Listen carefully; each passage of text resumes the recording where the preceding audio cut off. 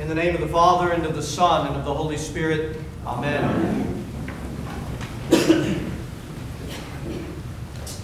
On this fourth and final Sunday of Advent, our Lord gives us a Mass, and He gives us a collect prayer, as in all the Masses. Remember what that collect prayer does.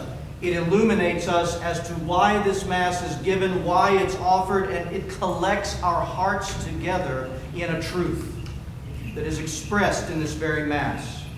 So on the fourth Sunday of Advent, the last Sunday of Advent, let's hear what our focus is to be.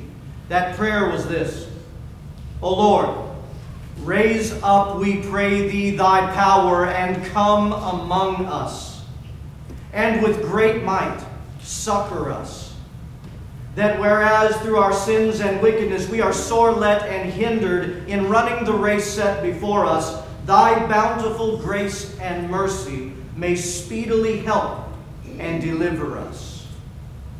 Listen to these words one more time.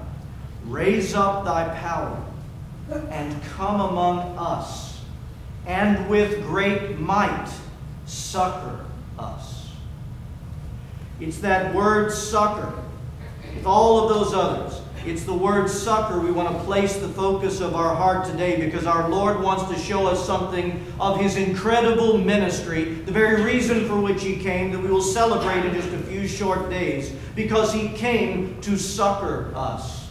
And that word succor is not a word that's used very much in our everyday language that we talk with one another. We very rarely would use the word succor, if ever. In fact, if I played word association with you, you'd probably think it's that thing you get at the bank teller when you make a deposit and drive through. You get the succor. And I know this because every time I go through the teller and the bank, the way you get the succor is you make sure you have a cute little girl or boy in the back seat. And they hand you the succor, and I do that not because I wanted Elizabeth or any of my children to have a succor. It was entirely for me. Thus ends the confession of your priests. But that word succor is so beautiful in the ministry of our Lord Jesus Christ that it expresses to us and in this day. In short, the word succor means this: to come to the help of someone. To come alongside someone and aid someone who is in need. Not only to come alongside and aid someone who is in need, but to bring them through and to see them through that very need. And today we're asking God to raise up Thy power and come among us for this ministry. To come to our aid, to help us in time of need, to see us through every time of need that we have, because, Lord, You have come to us, and You walk alongside us to bring us through it. And there's so many different ways that our Lord succors His people. And I want to go through 4 different scripture passages very briefly this morning, but I want to go through 4 of them to show you the different ways that Christ has truly come and ministers this ministry of coming alongside us to succor us and see us through every struggle. And I think as we go through these scriptures, you will testify in your mind to how God has done some of these things for you.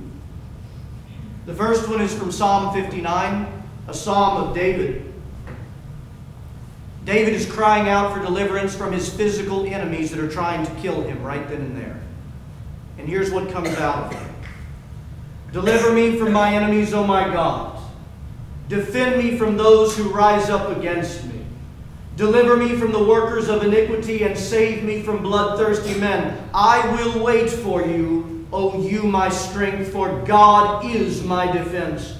My God of mercy shall come to succor me. David knows this God. And he knows those who pursue his very life. And he calls upon the faithfulness that he knows of God to come alongside him and deliver him from the hand of his enemies. And there's so many scriptures in the Old Testament. So many scriptures that show God in times of physical duress, when His people are being attacked, or when God calls upon them to take a particular city, that God comes alongside them and succors them. Remember what that means. He comes alongside and delivers the enemy to them, rather than the other way around. And this brings us to the second scripture and along a very similar line, because it has to do with your spiritual warfare and my spiritual warfare that we face every day. God comes to succor us, to come to our aid in our spiritual warfare. Listen to the writing of St. Paul from Hebrews in chapter 2, because he describes the incarnation and how it is that God so well comes alongside of us in times of temptation. St. Paul writes, "Inasmuch then as the children have flesh and blood, he himself likewise shared the same, that through death he might destroy him who had the power of death, that is the devil, and release those through fear of death were all their lifetime subject to this bondage. For indeed he does not give succor to angels, but he does give succor to the seed of Abraham. Therefore, in all these things, he had to be made like you, his brethren, that he might be a merciful and faithful high priest in things pertaining to God, to make propitiation for the sins of the people. For in that he himself suffered being tempted, he is able to succor those who are being tempted." St. John Chrysostom goes further and he writes about what St. Paul just said. He teaches us this, that Jesus went through the very experience of that which we have suffered. Now he is not ignorant of our sufferings, not only because as God he knows them, but also because as man he knows them through the trial that he suffered. Since he suffered many things, he knows how to sympathize with our suffering. He knows what tribulation is. He knows what our temptation is, not less than we who are tempted. For he himself also has endured temptation. St. Theodoret of Cyrus, he said it this way, "He presented his saving death as an offering. The body he assumed he offered for the whole of creation, and he included something else as well for our consolation.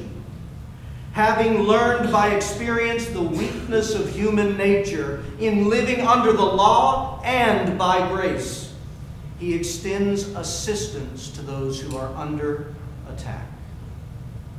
My friends, our failure in times of temptation is the time at which we have the first temptation, we bolt directly into the actions of sin.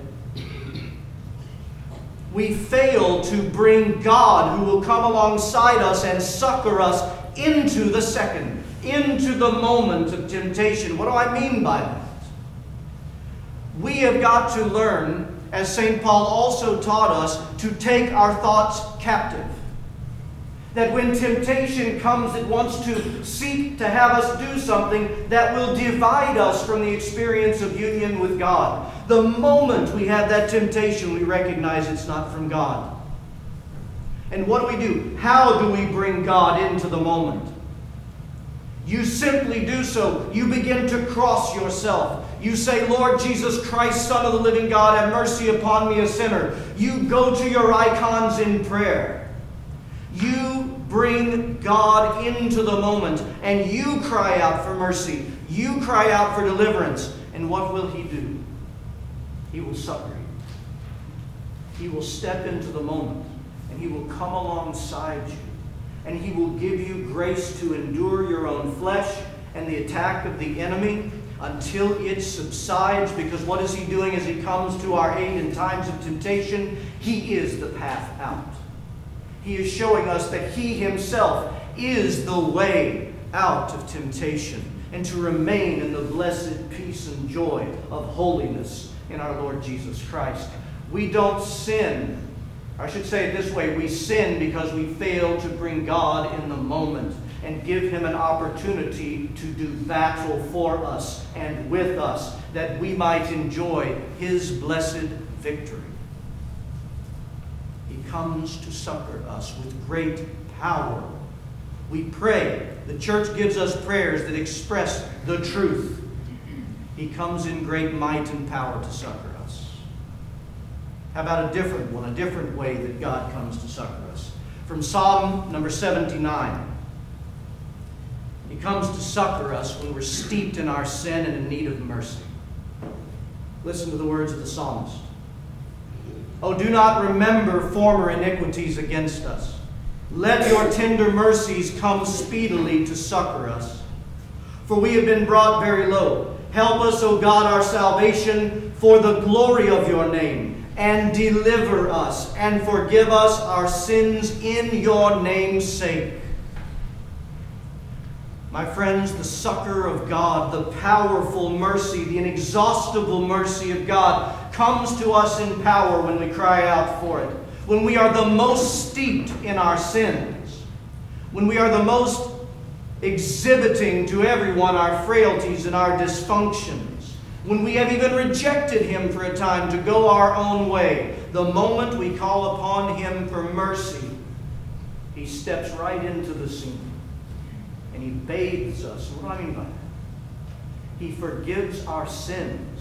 He gives us the equal and opposite of what we deserve in order to come to our aid. And He heals and mends and washes clean a broken and heavy conscience. Come, Lord, in your power and succor us with your inexhaustible mercy. And I give you one more scripture. I read this at the lessons and carols of the school. It's where our Lord Jesus Christ in the Gospel of St. Luke in chapter 4 voices the words that Isaiah spoke about Him. When he says this is why He came with great power. And you'll hear it. Listen to the succor of God in what He says about Himself and why He came. Jesus said, the Spirit of the Lord is upon me, because He has anointed me to preach the gospel to the poor. He has sent me to heal the brokenhearted. And stop there for just a moment. That's another area that He comes in might and power to come alongside, is we're in the most depth of our most hideous suffering. When we are in the most incredible pain that we go through in our lives, whether in our own lives or on behalf of others. When we are suffering in such a manner, we cry out to God, no less different than we call on Him in times of temptation. In times of suffering, He has come to heal and mend the brokenhearted, which means He comes alongside every one of us when we're suffering. He is fully present. And our struggle is turning our attention to Him and opening the door to the ministry of His succor to us.